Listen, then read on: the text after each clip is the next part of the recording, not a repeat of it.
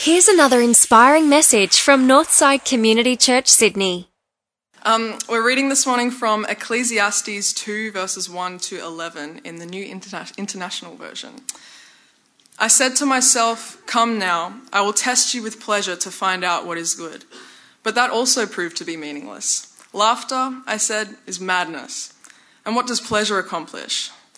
I tried cheering myself with wine and embracing folly, my mind still guiding me with wisdom. I wanted to see what was good for people to do under the heavens during the few days of their life. I undertook great projects. I built houses for myself and planted vineyards. I made gardens and parks and planted all kinds of fruit trees in them. I made reservoirs to water groves of flourishing trees. I bought male and female slaves and had other slaves who were born in my house. I also owned more herds and flocks than anyone else in Jerusalem before me. I amassed silver and gold for myself and the treasure of kings and provinces. I acquired male and female singers and a harem as well, the delights of a man's heart. I became greater by far than anyone else in Jerusalem before me. In all this, my wisdom stayed with me. I denied myself nothing my eyes desired. I refused my heart no pleasure. My heart took delight in all my labor, and this was the reward for all my toil. Yet, when I surveyed all that my hands had done and what I had toiled to achieve, everything was meaningless, a chasing after the wind. Nothing was gained under the sun.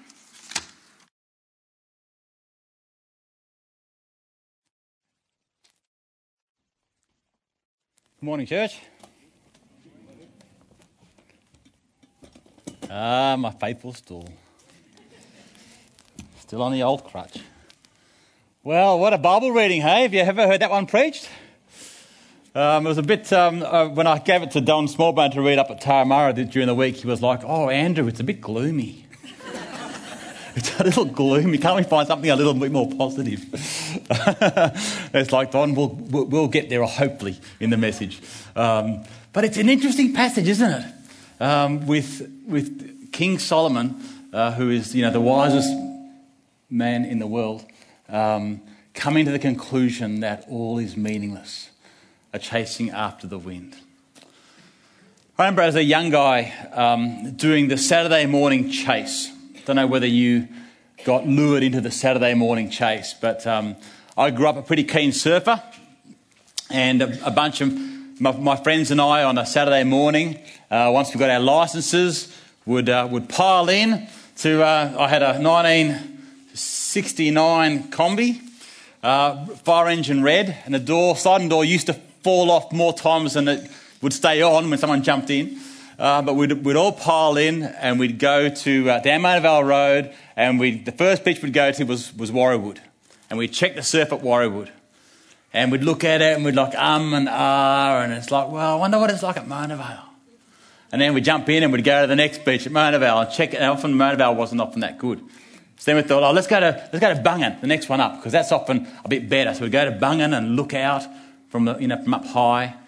And it's like, well, the wind's getting a bit into it there, and look, we'll just try the next one further north, which is Newport. So then we'd go up into Newport, and sure enough, Newport Peak could be just beautiful little A-frame, but then there'd be tons of people out. So we're like, let's just try. Let me think now. I think it was Bilgola was the next one north. So we'd go to Bilgola, and often Bilgola was just a big closeout. So we'd go to the next one, which is Avalon, and we'd check out South Avalon. Often would be quite good, but again, too many people out. So it's like, well, let's go to Whale Beach. Then you get the Saturday morning chase, chasing the perfect wave, right? It's always just around the corner. So then we'd go up to Avalon, and often that was pretty crowded. Then we'd go to Whale Beach, and Whale Beach was sometimes where we ended up, but then we'd say, well, maybe it's a little better at Palmy. Maybe the little wave on the south end is just peeling. We go to Palm Beach, and then we get up there, and it's like we'll look at each other and think, maybe it was better at Warriewood. And then you drive half an hour south, and you get there. By that time, the wind's blown into it, and it's like, let's just get some hot chips and sit in the beach. The Saturday morning chase, lured by maybe the perfect wave and going from one beach to the next. Anyone relate to that journey? You can see why I switched to kayaking, right? Because on a Saturday morning I can just jump in and paddle and it doesn't matter what it's like. But that sense of being on the chase, I think, is something that's almost intrinsic in us as human beings. That desire to find something that will satisfy. Now, what will satisfy? And the marketers love to tap into that, right? They want to try and sell you something or an experience that's going to finally satisfy. But the thing is, we read from Solomon. He was a guy who, if anyone's tested this theory out, it's Solomon, right? If we can find happiness, fulfillment, a sense of meaning and purpose in life from the things of this world, then Solomon's got to be almost the best test case we can find, right? I mean, he was the wealthiest man in the land. I mean, he built castles and he built houses by the sea, and he had a holiday house in Colorado, I think, as well, in the snow, and he had the latest Lexus and even got into the Teslas before they were even invented. He had the fastest cars, he had the fastest women. Well, he had a lot of women. What did he have? 700 wives, 300 concubines. Oh man, I feel a headache coming on.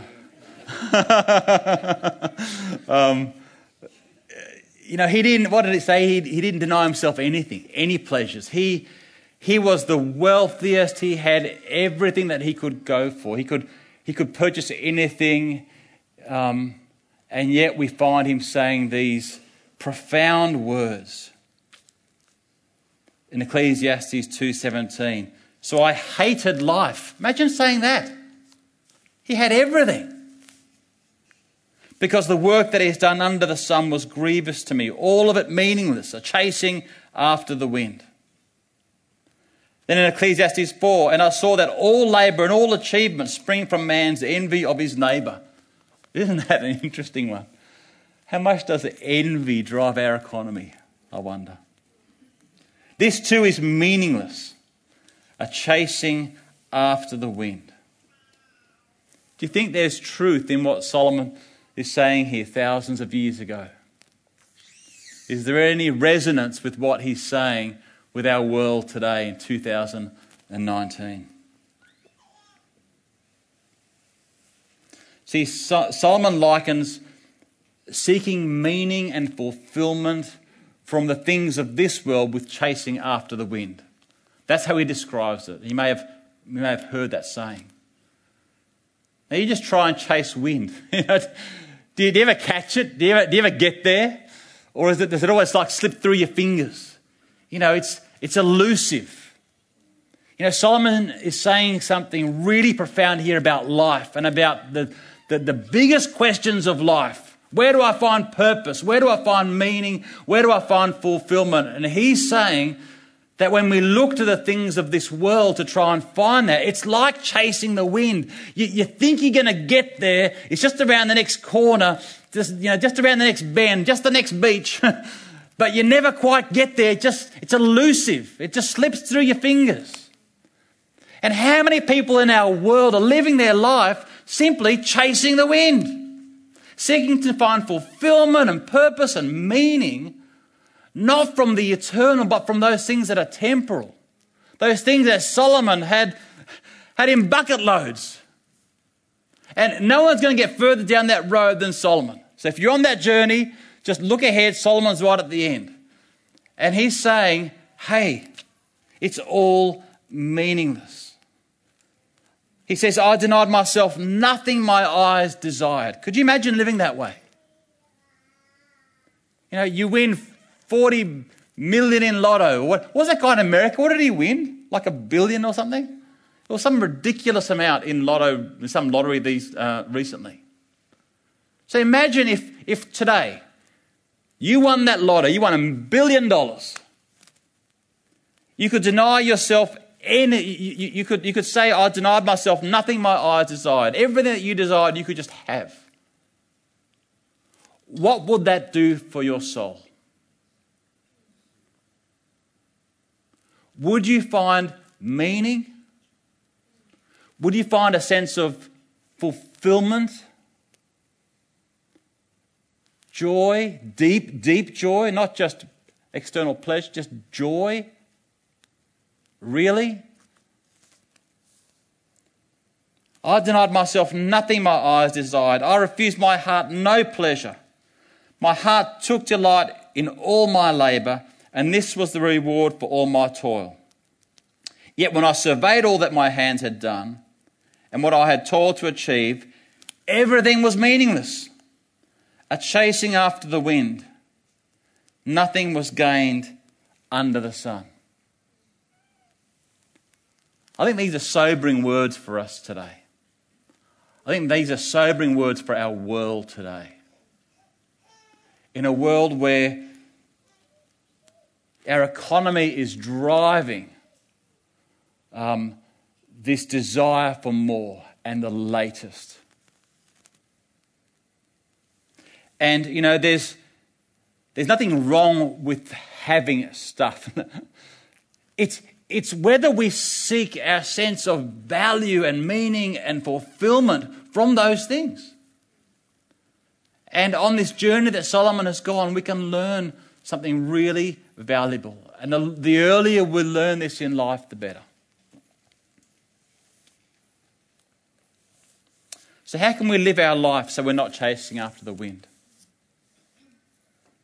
How can we make sure that we get to the end of our life and we don't say, meaningless, meaningless? It was all a chasing after the wind.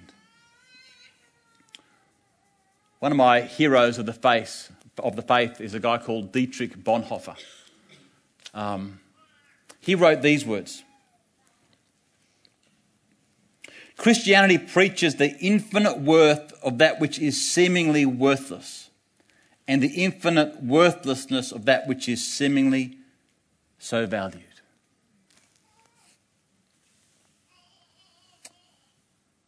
You see, Dietrich was an amazing young man. I mean, he earned his doctorate in his early 20s and was a pastor and started a theological college in Germany, training Christian pastors. He stood up against Hitler back in 1933. In fact, was on a radio program preaching really and telling people to be careful with Hitler because he was setting himself up to be a demigod. And he was speaking against Hitler and his radio program was cut, you know, and he was a marked man. And he ended up going to America in the late 30s. And he was studying over there and he could have, or in his mid-30s, sorry, in his mid-30s, in the late 30s. And he could have gone and taught at Harvard, anywhere. But in 1939, he saw what was happening back home, with Hitler gaining steam, starting a war. He started seeing his brothers and sisters, his fellow Christians, being persecuted. And he was like, I'm going to go back. There was like one last ship that was going back to the continent, and he was on it. And his mates in America were saying, what are you doing? It's craziness going back to Germany. You're going to be imprisoned. You're a marked man. You're not going to survive this. And he goes, this is my calling, to go back and to stand with my brothers and sisters and to encourage the faith of those that are there. See, it seemingly Christianity preaches the infinite worth of that which is seemingly worthless. Why would you do? See, the kingdom of God makes you do things that seem worthless. But he went. And he, in the crucible of the Second World War and under persecution, he wrote the most profound book called The Cost of Discipleship, which shaped discipleship ever since. And another book called, it's about community. It's called Life Together, the most incredible book about Christian community. And we wouldn't have that if he hadn't gone back. You see, Bonhoeffer teaches us that there is something that is much deeper that we can live for than just the external. He teaches us that those things that our world sees as worthless are actually the most valuable. You see, what I'd like to offer you this morning is an alternative to chasing the wind. And the alternative that I'd like to offer you is to chase the kingdom. Chase the kingdom. What does it look like to chase the kingdom instead of chasing the wind? I think Bonhoeffer, for me, is an incredible example of someone who went right out there in chasing the kingdom, putting his own life on the line. And in fact, 2 weeks prior to the end of the Second World War, if you don't know the story, Hitler knew everything was going down and he was getting ready to commit suicide himself, and he ordered that Bonhoeffer be killed in the concentration camp. He died 2 weeks prior to the end of the Second World War. He gave his life for the kingdom. And I'm not saying we all need to be Bonhoeffers. You know, the great thing about the kingdom of God is that God has a unique calling for each one of us. Each one of us. And chasing the kingdom will look differently for all of us. There's no cookie cutter here. It's all unique. And you know, if you're here this morning and you've never heard of Dietrich Bonhoeffer, you may have heard of someone else called Mother Teresa. She's pretty well known too. And another great example of someone who just chases the kingdom. This is what it sounds like when you chase the kingdom. She writes, "Let's concentrate on a worthwhile goal, that no child be unwanted, that no person go unloved. And let's not stop smiling at whomever we meet, especially when it's hard to smile." That's what it looks like for Mother Teresa to chase the kingdom. She worked amongst the poorest of the poor, as we know, in Calcutta. I began asking some of these questions pretty early on in life, I reckon. I was a bit of a strange kid in my late teens. But no, I always had a sense that life has got to mean something. There needs to be more than just what's around me. I guess I lived in a pretty privileged upbringing in Taramara. You know, we had the pool and the tennis court and the ski holidays. And I guess I had a little taste of, if you like, the good life.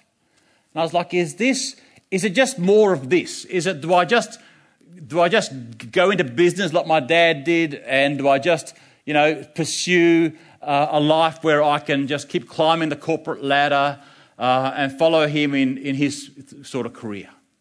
Is that what life... And look, there's nothing wrong with that career if that's your calling and that's where you're chasing the kingdom. And I'll get to that in a minute. But for me at that time, my big questions were around, well, how can I make my life count eternally? And I remember 1989, I was asking these questions, and I ended up going to a short-term Bible college. It was like a 6-month course at a Bible college called Cape and Ray in Mossvale. Anyone ever heard of Cape and Ray? Yeah, a few hands. It's a beautiful little Bible college as a sort of a way of just helping me to just go a little deeper in my faith and work out where I was going to go in life. I was about 20 years of age. And on one of those days, we had a quiet day where we sat in a paddock with a blanket and a bottle of water and a Bible and a journal just to hear from God. That was the whole aim of the day. And on that day, sometimes when you read God's word, you come across a verse that's literally just been written for you. You're sure that no one else on the planet has ever read this verse, because otherwise their lives will be radically changed forever. And it was 1 Corinthians 15:58 for me. Always give yourself fully to the work of the Lord, because you know that your labour in the Lord is not in vain. That was God's answer to the question for me. And so I just wanted to give myself to whatever it would mean for me to give myself to the work of the Lord. I knew that I didn't want to live a meaningless life. And I have no doubt that every one of you here today don't want to live a meaningless life. You're actually here this morning because you want to lean into meaning and purpose and fulfillment and a sense of making your life count for the kingdom. That's my assumption. And so living into this opportunity to labour and give ourselves to God's kingdom, chasing the kingdom for me is exciting. Because you never know where the chase is going to end. But what you're chasing is the desire to see God's kingdom come and God's will be done here on earth as it is in heaven. And that means we need people in all sorts of spheres of influence, in all sorts of places, bringing the kingdom of God. You see, Paul teaches us that we are God's workmanship, created in Christ Jesus to do good works, which God prepared in advance for us to do. Let me just lay down a bit of a theology of the foundation for the way that we serve the kingdom. Right? We are all God's workmanship, and we are given good works. And what I see in that is that we are given a purpose. We are given a calling as a part of chasing the kingdom. And the uniqueness that each one of us bring to the kingdom has already been determined. Isn't that wonderful? They are prepared in advance. Your uniqueness, God has knitted together in your mother's womb. And there is a way that you can chase the kingdom and serve the kingdom that no one else can. There's a uniqueness and there's a calling. And this is full of meaning and purpose. In Ephesians, he goes on and says, so Christ himself gave the apostles, the prophets, the evangelists, the pastors and teachers to equip his people for works of service, so that the body of Christ may be built up until we all reach unity in the faith and in the knowledge of the Son of God and become mature, attaining to the whole measure of the fullness of Christ. Again, we are here this morning as the church. This is the place from which we serve the world.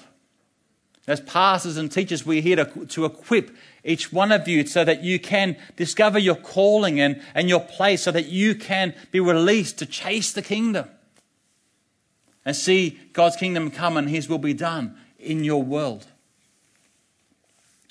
So what does it look like for us to chase the kingdom? That's a really good question. If seeking fulfillment and meaning and purpose from the things of this world, if that's chasing the wind, right? If chasing the wind is basically following our own heart's desires, doing what we want to do, serving our desires, our ego, our ambition. If that's chasing the wind, and you've already worked out that that's probably going to be meaningless doing that, then what's the opposite of that? Well, I would surmise that it's chasing the kingdom. It's chasing that which is eternal. It's chasing that which gives life incredible sense of meaning and purpose and fulfillment. And it's giving ourselves to seeing the kingdom of God come here amongst us. So what does that look like for each one of us? Maybe I'll give a few examples. Just from friends. I've got a friend called Brad. And Brad's a vet and owns a vet clinic up on the Central Coast. And, loves being a vet. And you get him talking about animals and, he knows his animals, But, I have a sneaking suspicion that that's not his calling. You see, because there's a part of the week that when you get him talking about it, he gets really excited. He's excited about dogs and cats, but man, you get him talking about Tuesday mornings. For the last 25 years, something like that, every Tuesday morning he goes to Erina Heights Public School and for 2 hours teaches scripture to primary school kids. And you get Brad talking about, how's scripture going? Oh, last Tuesday was amazing. I was telling this story and I got this video and he'll go right into it, And I say, how's work going? Oh, good. You can just see there's a depth of meaning and significance and purpose behind this 2 hours that he gets every week to go and teaching kids scripture. See, that's where I see Brad chasing the kingdom. I've got another mate, Steve, one of my best mates, who's a doctor, and he ended up specialising in drug and alcohol, and because he has just a real heart for those who live in the streets. And when Steve and I go walking in Gosford, it takes like an hour to get from one end to the other end of Gosford, because he basically stops and talks to every street person, everyone in the gutter, because he knows them all. He knows all the druggies. And he actually loves them all. You know, we go kayaking together, and often he'll get a phone call. He's not even on call, but they just call him. He gives them his number. It's just, there's a depth of love and ministry that he has with those who are broken with drug and alcohol addiction on the Central Coast that goes beyond just a job, you see. See, I see him chasing the kingdom, seeking to live out a meaning and significance and a kingdom purpose in his work. Then there's George, my mate George. If you ever want to learn how to go fishing, you go with George, because he's an incredible fisherman. But you see, George is a bus driver. He drives for busways. Steers the bus all day, 40 hours a week, drives a bus. But you know what? You talk to George about what his work's like. He goes, I had a fantastic day. And he's the most excited bus driver I've ever met. Because see, he actually treats his bus, he goes, it's my sanctuary. Everyone that comes onto my bus, you know, is a part of my church. You know, and he knows them all by name. They all love George, and George loves them. And he's just an amazing guy who just lives the kingdom, chases the kingdom, just driving a bus.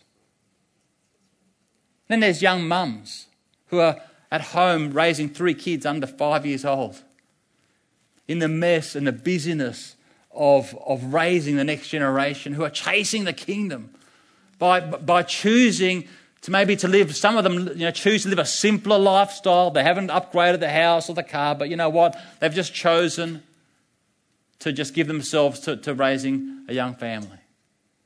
Incredible way to chase the kingdom. You know, there's a myriad. Take Dave Solomon, my goodness sake.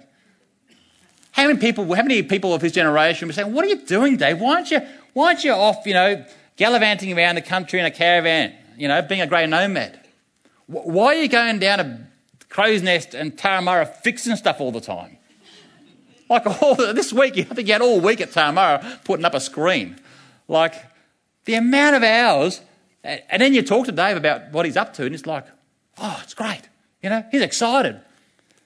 You know, he's just he's a wonderful example of someone who's just chasing the kingdom with the ways that he can, with just serving the kingdom. You see, you meet people who chase the kingdom rather than chase the wind, and their life have meaning and purpose and fulfillment. There's a sense of the eternal being expanded. And they're a pleasure to be around. And I guess I just want to inspire all of us. So really, God, I sense what God wants me to offer this morning is just an opportunity to consider, what are you chasing? You know, the world will see us or will try and lure us to like chasing the next thing, whatever it might be. And we can go on this chase from headland to headland. But Solomon worked out that, in fact, there's something deeper that we can live for. And probably the best way to land this message is by looking at a relative of King Solomon, King David. You see, David was a man after God's own heart. And in Acts we read, and David served the purposes of God in his generation. And I think that's what it means for me to chase the kingdom. I just want to serve the purposes of God for my generation in the unique way that I can. I can't do it like you can. And you can't do it like I can. See, God has given us all a uniqueness that needs to be celebrated. And there's a myriad of ways that we can serve the kingdom in our generation. So what does it look like? My question that I'd like to offer you, maybe to pray and journal about this week in your times with God. How can I serve the purposes of God in my generation? What does that look like? What does that look like in the body of Christ? Now, every time that you serve the body of Christ, you're chasing the kingdom. You're seeking to give yourself to something which the world might see as worthless, as Bonhoeffer says. Why are you going on Sunday morning to church? Why are you going there early and setting up the chairs or doing communion or what? You could be out going surfing. What the world sees as worthless, in fact, God sees as incredibly valuable.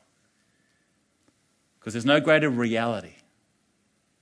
Every person on this planet will realise the greatest reality. Every knee will bow, every tongue confess, right? Every person will recognise the greatest reality is the kingdom of God.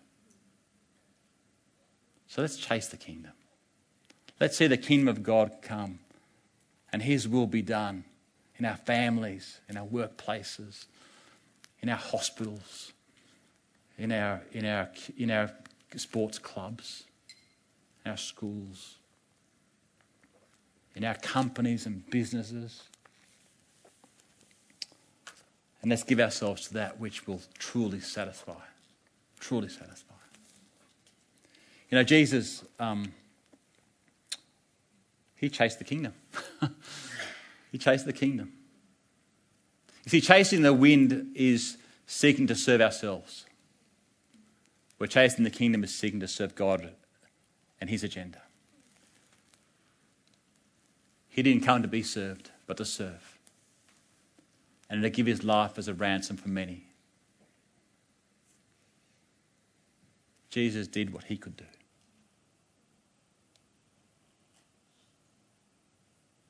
Jesus did. He served the kingdom with what He had to offer Himself. None of us could have done that. But He did that for each one of us. And He inspires me to give what I can. Let's pray.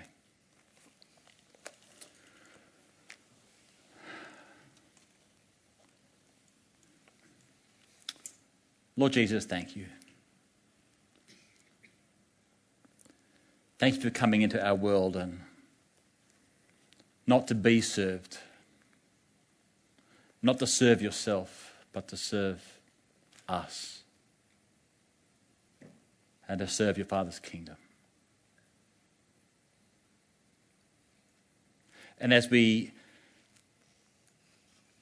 share this time of communion, this bread and this cup, Lord, may it be a profound reminder, Jesus, of the way that you sought to chase the kingdom. Or the way that you were willing to do what you could do for the sake of your Father's kingdom. And I pray, Jesus, that you would inspire us in our own lives too, to do the same. Show us what it means for each one of us to not give ourselves to chasing the wind, seeking meaning and fulfillment primarily through the things of this world, but what it means to chase your kingdom and to find our deepest sense of meaning and life and fulfillment from the greatest reality that we can embrace, which is your kingdom. We thank you for the invitation that you offer us to enter your kingdom through your sacrifice, Jesus. We are in awe of you, in your life and the way that you gave up your life for us, in your resurrection and your invitation to each one of us to go with you into your eternal kingdom and to be co-workers with you in the world. In Jesus' name. Amen. Well, thanks for tuning in. If you'd like to find out more about Northside, visit northsidechurch.org.au.